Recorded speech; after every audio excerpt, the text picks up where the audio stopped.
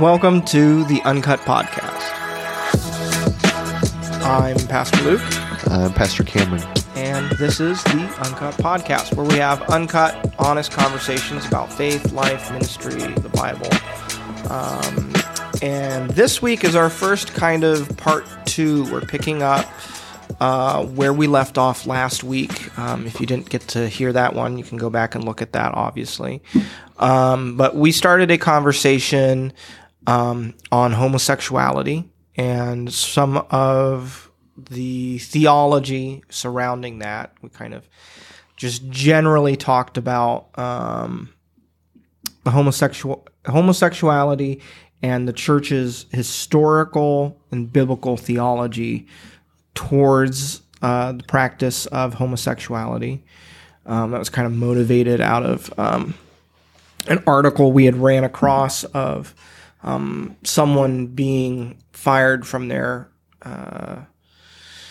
Bible college position for kind of simply stating that the historical conservative orthodox position of the church throughout really all of human history, with the exception of some factions now seeking to essentially deconstruct and rewrite what the church has historically believed and practiced and taught regarding the acceptance of homosexual behavior as non-sinful or okay. Yep. He simply said, he was like, the view that homosexuality is not or is a sin is the historical normal position. Mm-hmm. The other position is the position that should have the burden of proof. Right. And so we kind of took up his kind of challenge to kind of talk about it. And so we got a handful of responses and questions from that episode. And so we felt like it merited just to continue that conversation a little bit, maybe go a little bit deeper in some areas. Before we turned the mics on, we weren't 100% sure where this podcast was going to exactly end up. Still not entirely sure. No, we're still not entirely sure. We're just we're uncut. That's the point. And as much as we're able to, we're shooting from the hip. Yep. So we did want to kind of pick up with some questions. I'll throw us, I think, what'll probably be one of the easier questions, maybe, is what do we think about quote unquote conversion therapy? Yeah. So it is, the question as it's posed, I think, assumes or presumes a certain type of conversion therapy. Yes. Because I don't know. Well, correct me if I'm wrong, but there's usually when someone talks about conversion therapy, they're talking about it in the most negative of sense. Pejorative sense. Yeah. That, it is a heavy-handed kind of pray it away. Yeah. I'm not not familiar with conversion therapy. Not something I've looked into significantly. The image that comes into my mind is the throw you away at a camp for 3 months and lock you down and make you do camp activities with strange therapeutic intent behind it. Essentially, in a kind of a reverse way, indoctrinate the person towards denying that they experience same-sex attraction. Right. No, this isn't really true. Right. You're being deceived. You just gotta either put it out of your mind or stop thinking about it, or we're gonna, lock you in a room and pray over you until you no longer feel these types of urges or attractions or whatever. Now, like you said, I am in the same boat. I don't have I've never had any exposure to any conversion therapy. I don't know anyone who has done it or has been through it or anything like that.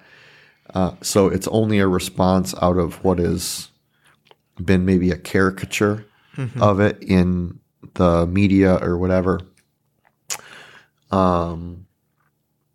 So, totally speaking out of non-experience. Right.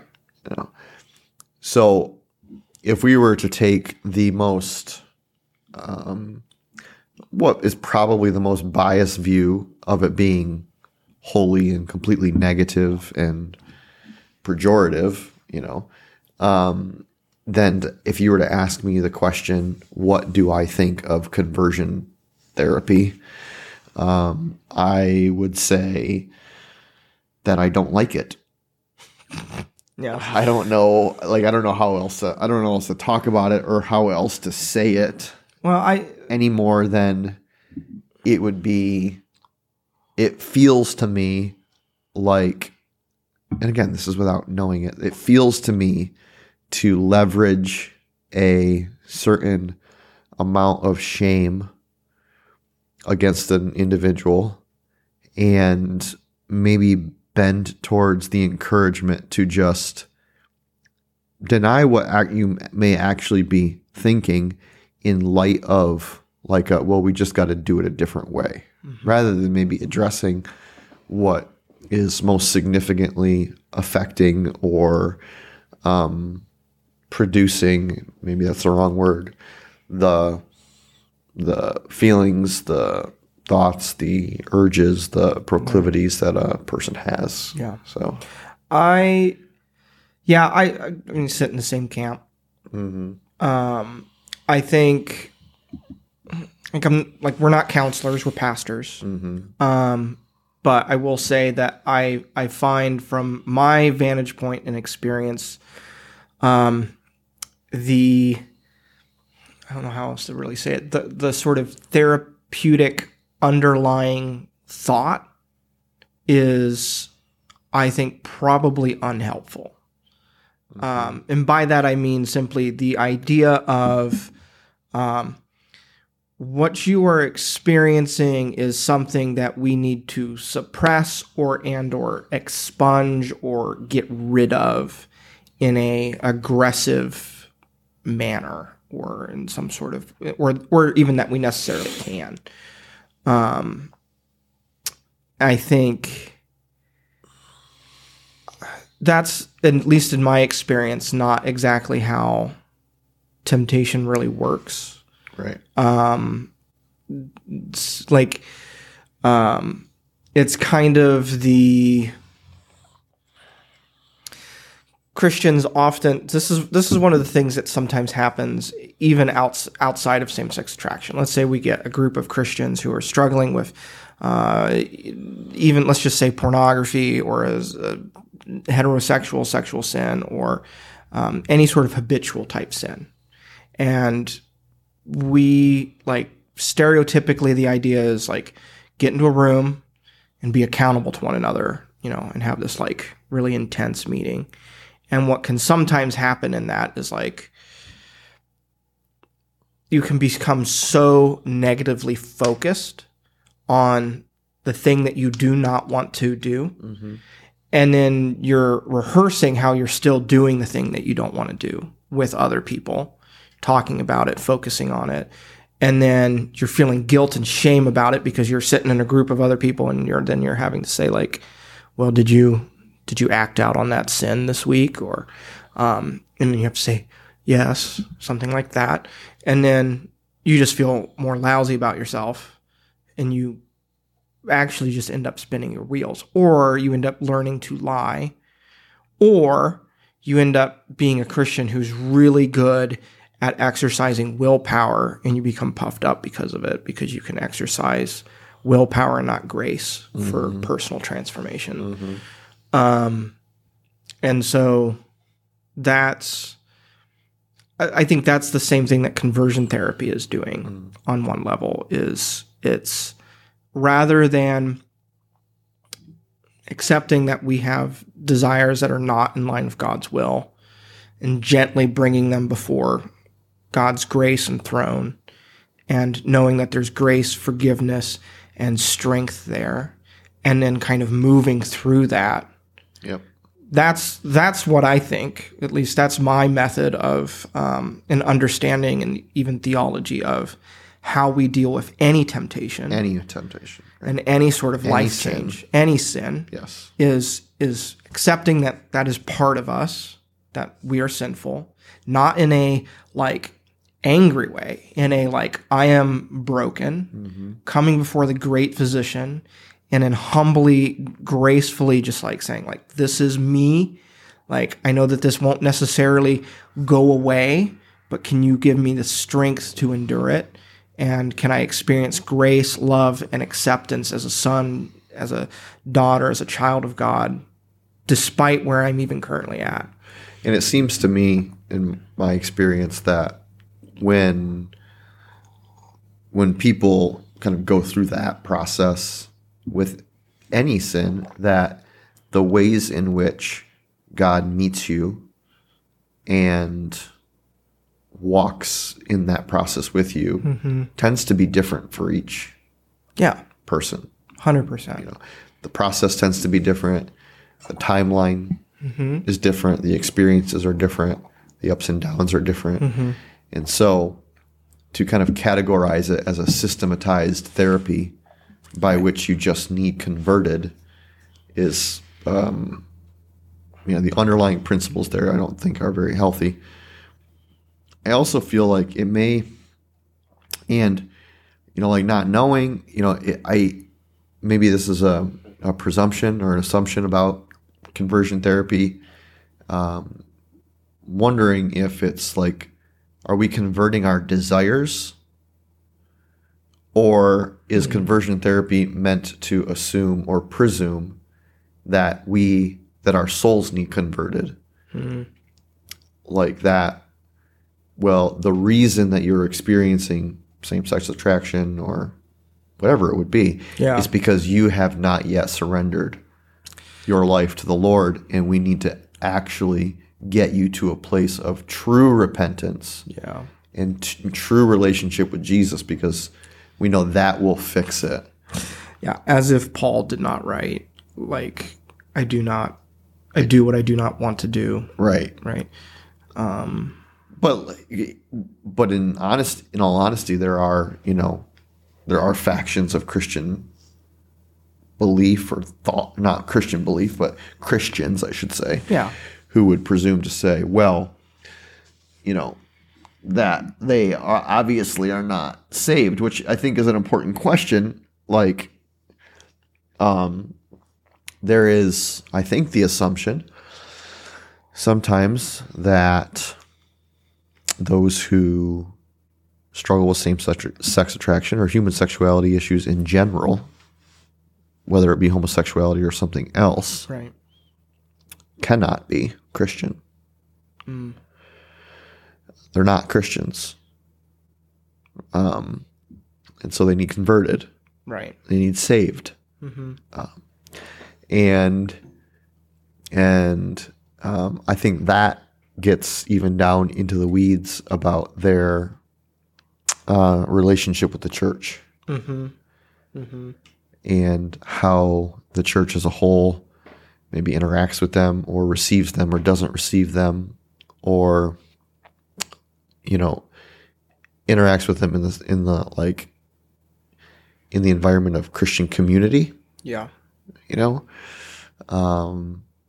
So, I mean, what do we think about that? What do we think? Well, I think I know what I think about it, but I think about it. Well, let's talk about what we think about it then. Well, okay, so let's just take. Do we? I think it is sometimes. I think in this conversation, it's so much.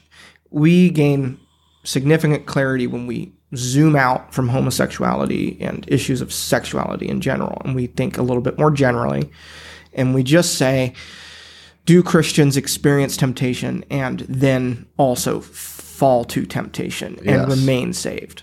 Yes. Yes. I would say that most people, and you're right, there are Christians out there who do not agree with what I just said and what we just affirmed. Correct. I think they're wrong. Yep. I think there's lots of reasons in the Bible to show that they're wrong. In the fact that almost every single example of human follower of God in the Bible sins after having been a follower of God. I can't think of an example that doesn't. Right. And so then if we take that and we say, okay, does sexual sin constitute it, like, is it a sin above and beyond all? It's like some sort of special category. I don't think so. I don't see a particularly if we're talking about same-sex attraction. If an individual is experiencing attraction to the same sex, that I don't put that in a different category than I put someone who's experiencing temptation to look at porn of the opposite sex, or to steal, or to lie. I'm not putting those in different categories. Those are all temptations and remnants of the old self, the fallen flesh that remains in us as Christians on this side of eternity. Mm-hmm. And if someone comes to me and they say, like, I'm experiencing same-sex attraction, my assumption, if they are a confessor of Christ, is not that you just have not confessed Christ truly. You have not truly surrendered to his lordship. I'm assuming that they're just experiencing the same problem that all Christians are experiencing, but with this unique aspect. That's what I think. That's what I think too. Yeah. I mean, that's what I think too. Like, can someone be a liar and still be a Christian? Mm-hmm. Can someone be an addict and still be a Christian? Yeah. Can someone do X and still be a Christian? Yeah. I think the very question presumes, what does it mean to be Christian? Yes. And the presumption there is to be Christian means that has something to do primarily with the things that you do or don't do. Right? It becomes I become a Christian when I don't do all of the bad things that the Bible tells me not to do. Right. And I don't believe that that's how someone becomes a Christian. No. I think we are adopted as sons and daughters of God when we express faith and trust in God's Son, Jesus Christ. Mm-hmm. When we trust that his work on the cross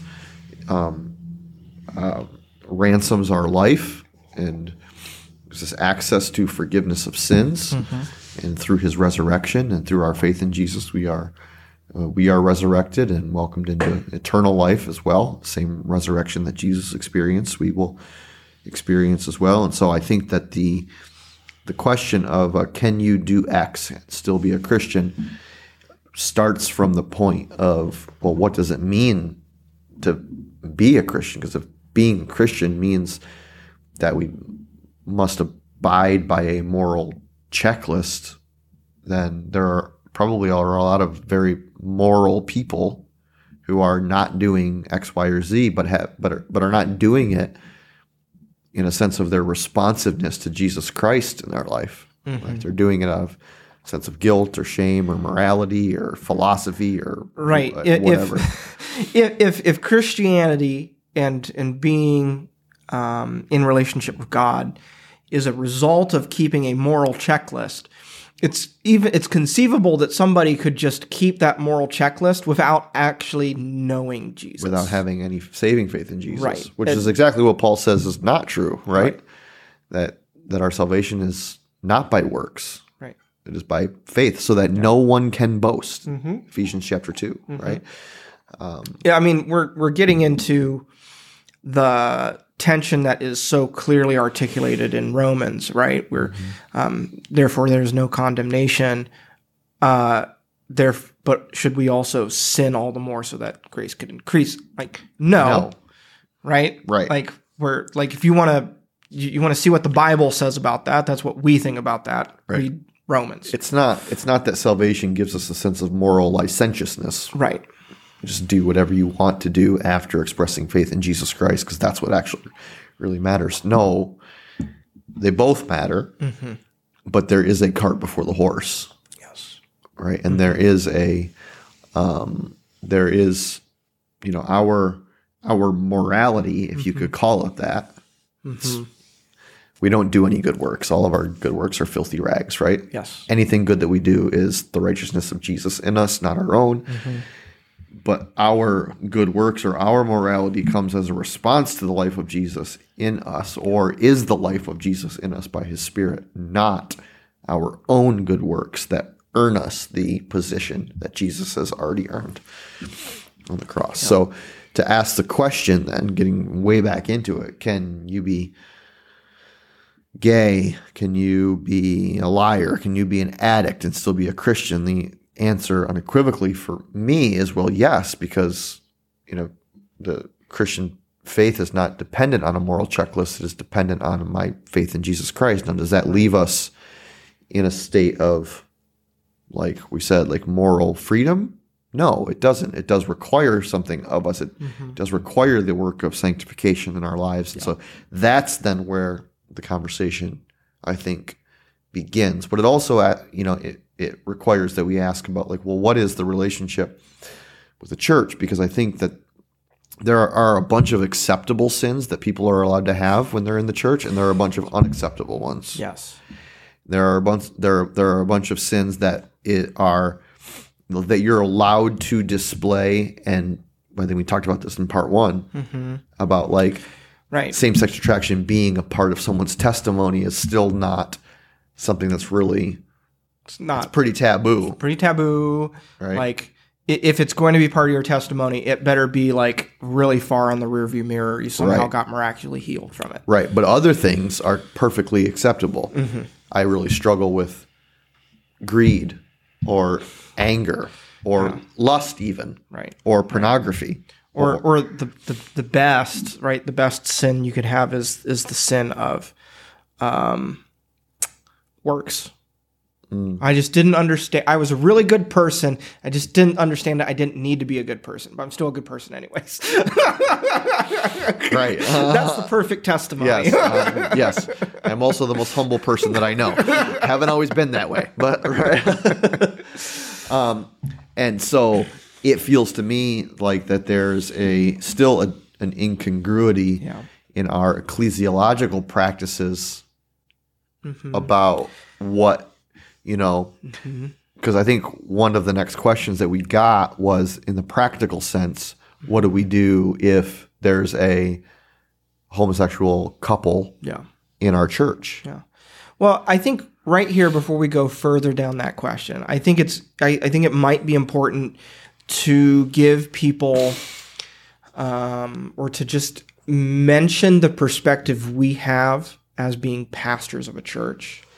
That I was reflecting on this, and I was thinking, I don't think that that's a vantage point that everyone who comes in and sits in a pew or a chair on a Sunday morning necessarily has. Right. And that is, and like, we are aware of people's shortcomings, perhaps more so than anyone else in the church. Like, we take pastoral confidentiality super seriously. Yep. We're not putting people on blast or anything like that. Not something we do. But we are just aware of the problems in people's lives. And we do see that, like, when we're preaching, we know that we're preaching to people who have ongoing sin in their life, or are struggling with something, or are wrestling through it, or going through a really dry season of faith, or are coming here mourning this morning. We are aware of all of those different things. And so we're very comfortable with seeing the complexity and some of the nuances and dark sides of being in the spiritual life, being a Christian, and not having it all together this morning in a way that not necessarily everybody does on a Sunday morning. And I think the thing is about homosexuality, because it does impact the way in which we relate to people, particularly if you are practicing homosexuality, it's like it's on display, that I think it forces the average attender of a church to come to terms with the extent of God's grace in a way that maybe they don't normally have to, because they can just pretend that everybody else has got it together. And the one thing I don't got together, I'm the only one. And that's not that bad of a thing, because nobody else can see it. Right. But we can all see that. Yeah. That's obviously not bad. Do you think that's a dynamic that's at play? Is my point made? Or I think that there's a I think you could classify or talk about many of the besetting sins that people struggle with on a day-to-day basis as being more internal to them than someone who is in a homosexual relationship who comes to church with their partner. And that seems to be like front and center for people. But you might struggle with, for instance, an addiction to porn that no one sees, right, that no one knows. And so you might be sitting in a church pew with, dozens of people around you, aware that each person maybe has their sin, to put it very simply, has their sin. But since it's not on display for me, and I don't got to see it right now, and I don't got to deal with it, then it does not require me to have really an opinion about it. It doesn't require me to say, well, why aren't we holding that person accountable? Right. Which is, we've had people who struggle with same-sex attraction attend Conduit here, sometimes with their partner. And we've had comments about like, well, why aren't we holding them accountable? Yeah. Right. And in a gentle but pastoral and maybe admonishing way, if I have a sense of, if I've had a conversation with that person who's making the comment about their own life and their own sin before, right, it almost acts as an instructive moment to say, okay, you would like me to hold them accountable. All right. The conversations that I have with them are none of your business, but how about I hold you accountable now to the sin that is prevalent in your life? And the response is usually like, well, it's not the same thing. Right. It's not the same thing. It's not. No, it's not public. It's not like public is what you want, right? You want the facade of righteousness, but not the inward disposition of having a heart completely surrendered to God. So your pride is okay, right, as long as it stays internal. But the homosexual practice is not okay because it's external and everyone sees it. That's really that really for me is like the I don't know. It doesn't. I'm not going to say that it goes so far as to. I get angry about it. Yeah, I get angry about that. I think Jesus did too when he called the Pharisees whitewashed tombs. Right. Yeah. I get a little angry about that because it again just presupposes that everyone who's sitting in the pews, everyone who's here, trying to worship, everyone who's here listening to the proclamation of God's word. We're all here because we got to figure it out. And we're all here because we have arrived on the journey of righteousness with Jesus. Right. Not that person maybe they don't have a relationship with Jesus. Maybe that's the first time in the building. Maybe they're hearing the proclamation of the gospel for the first time. Maybe they've never experienced a Christian community that actually looks at them and treats them with grace and love and compassion and gentleness and kindness. Maybe the only experience they've ever had is people saying, well, I mean, you obviously can't be Christian or be here because you're gay, so Right. For me, it is a theologically repulsive attitude. And that is that pulls against the other side of the teeter-totter that says, yeah, I do believe that, God does call us to a place of holiness and righteousness that is beyond a place of our sin. Yeah. Both fortunately and unfortunately as a pastor, I do not control the speed at which or the willingness at which someone walks that journey of sanctification. I don't. Yeah. We could... You can't kick someone down the path of holiness. No. And if you do, you usually end up just kicking them out of church. Exactly. Is kind of what we're...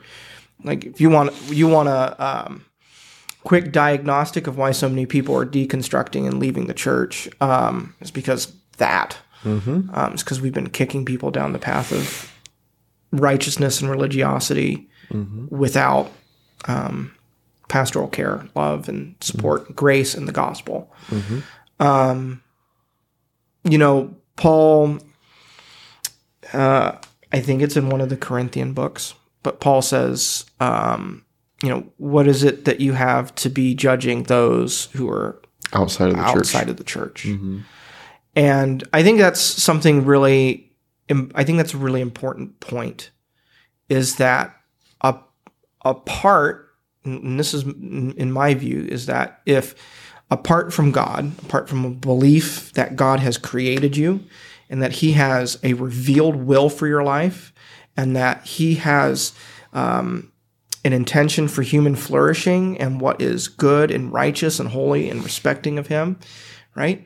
Apart from that, why would you have an understanding of sexuality that Christians hold? And like, if I was an atheist, like, I do not know why I would particularly be all that interested in anyone's sexuality and what they do. The moral framework for me and how I understand sexuality and how people conduct themselves, other than the philosophical, like, tenet of do no harm unto others, that would be the only philosophical tenet really as a starting point for me as an atheist. But I'm not an atheist. I'm a Christian. And so I believe that God has a revealed will about sexuality. And so then I'm to receive that will and to submit myself to grace and conform myself to that will, because that is what God's will is. And out of submission and fear to God's will and a desire to follow after Jesus. But if you're not a Christian, I don't know why you would do that.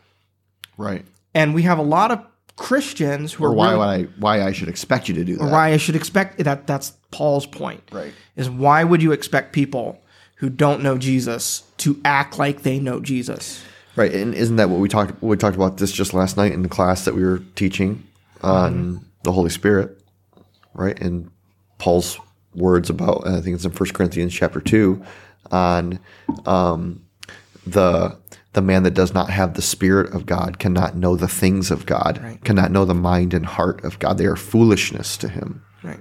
Yeah, And so if someone is new at the beginning, at the pre-stages of even following Jesus, like, that's not the most important thing. Is not, in my view, like, their sexuality is not the most important thing.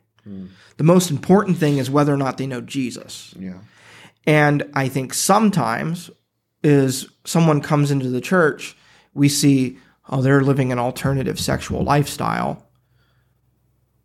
That is the one thing that we must fix. It's the one thing we must fix. And we don't focus on showing them the love of Christ, pointing them to the cross, demonstrating the truth of the gospel, gently showing that God has a will for their life and that it's revealed in the Bible. Instead, we're fixated on like getting them to stop doing something that they have no basis for doing it. Right? Like if you're not interested in following Jesus and following God's will for your life, why would you? Why would you? Right. And how do you become interested in following God's will for your life? Well, you know God. You recognize that you are in need of Him, and you come to Him for salvation. Right. Submit your life, lose your life, find it in Christ, and then experience transformation. And so, Period. End of the sentence. Thanks for joining us today. I mean, that kind of is, that really does, sum it up. So, like, what would be the response if we, someone, if a that's how the question essentially is formed, right? If an openly homosexual couple were to attend our church. Welcome. Yep. We hope that you meet Jesus here. Yeah. Because I know that if you earnestly meet Jesus and want to meet Jesus, then Jesus is going to do with you what Jesus needs to do with you. Yep. Apart from, through me, or in spite of me. Yep. Yeah. Mm-hmm. And like, that doesn't mean that we're not gonna.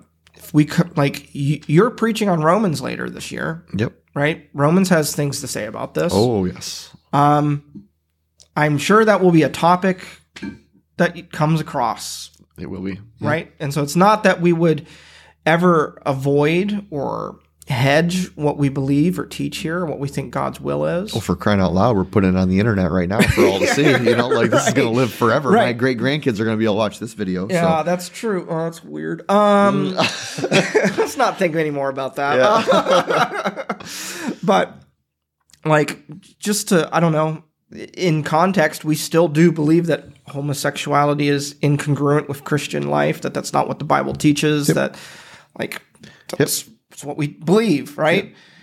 Yep. Right from the very foundations of the creation of the world and creation of man and woman and the identity of their genders and the role of their genders. And yep. It's not a very popular contemporary opinion to hold, but it is the opinion that we hold. Yeah.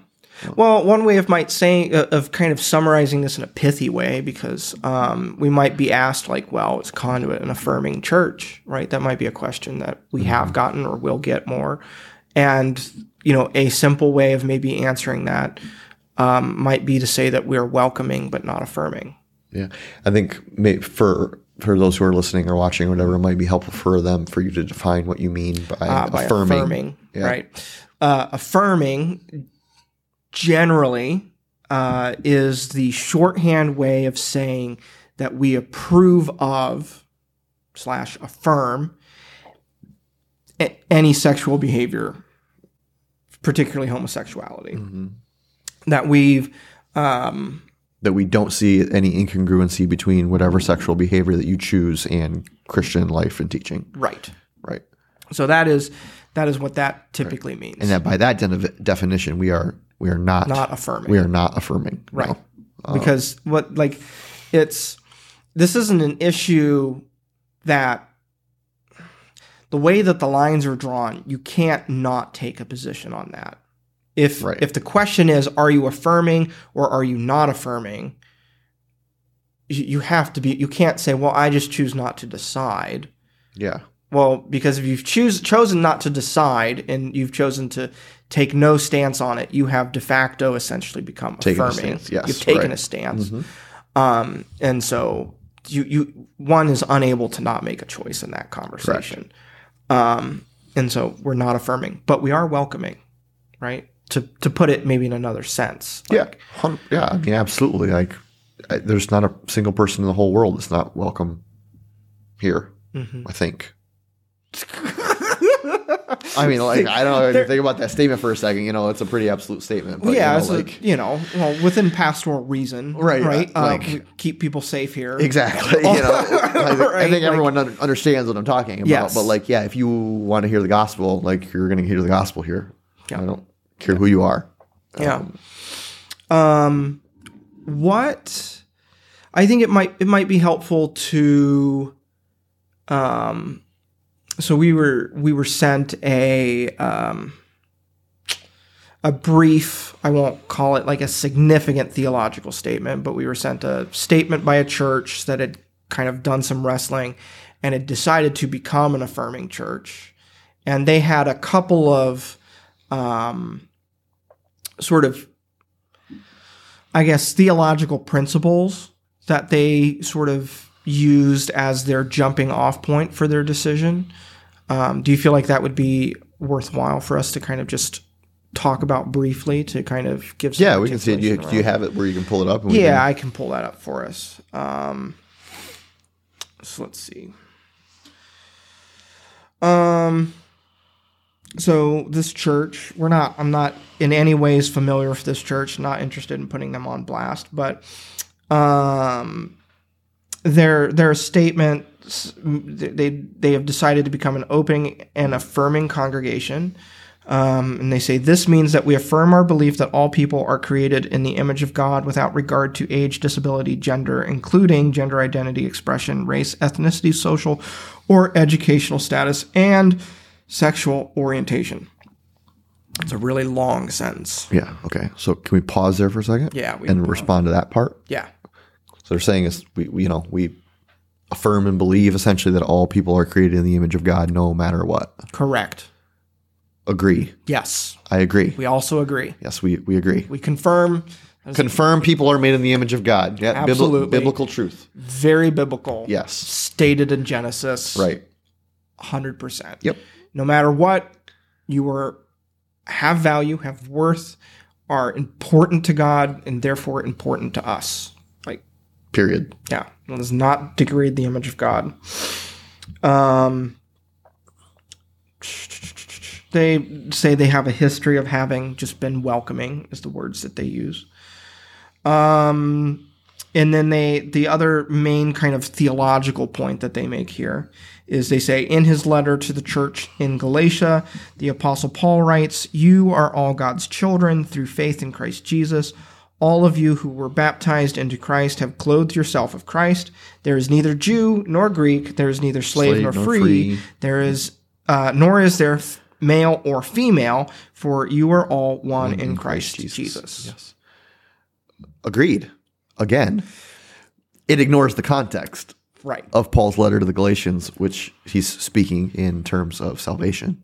Right. The context of Paul's, there is neither male nor free, slave nor male nor free, slave nor free, Greek or Jew, essentially.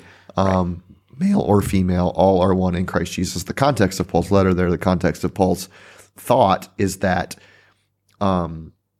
salvation is accessible in Jesus Christ to all who would come to faith in Jesus Christ. Correct. Which is what we were saying earlier, right? Exactly. Right? We've affirmed that. Right. Right? But what Paul's not saying is nothing matters. Mm-hmm. It doesn't matter what you do. It doesn't matter what you practice. It doesn't matter whether or not you have life-saving faith. Like, we all come together. We're all the same. We're all one. I think that's the implication behind the use of that. Yes, that's the understanding, is that there is some sort of implied universalism, right, of both belief or practice or position or whatever the case may be. But we don't believe or agree with that. Yes. And so, if that is the mark of being an affirming church, again, then I would say that we're not affirming, but we are welcoming in the same way that the Spirit of God is welcoming to all those who would come to seek Him, right, and to know Him. That those who seek Him will find Him when they seek Him with all of their heart. And that if someone who comes in is off like a 2-week bender on drugs and alcohol and active addiction, but is here and is seeking to know God, mm-hmm. seeking to experience something of His grace mm-hmm. and His love for them, then yes, we openly welcome you mm-hmm. into this community, that you might know the grace of God experience the love of God and meet with Jesus so that he can transform you, or someone who is, like has an addiction to pornography, or who has same-sex attraction, or has any other issue that we would classically consider to be sin or contrary to Christian thought, doctrine, or teaching, or biblical thought, doctrine, or teaching. So I think that I don't know that church. I don't know the pastor. I don't know. You didn't even show me the thing, so I couldn't even look it up if I knew it. But I think that, if I'm being honest, it feels like they wanted to say something about it without actually really saying anything. Well, no, about it's it.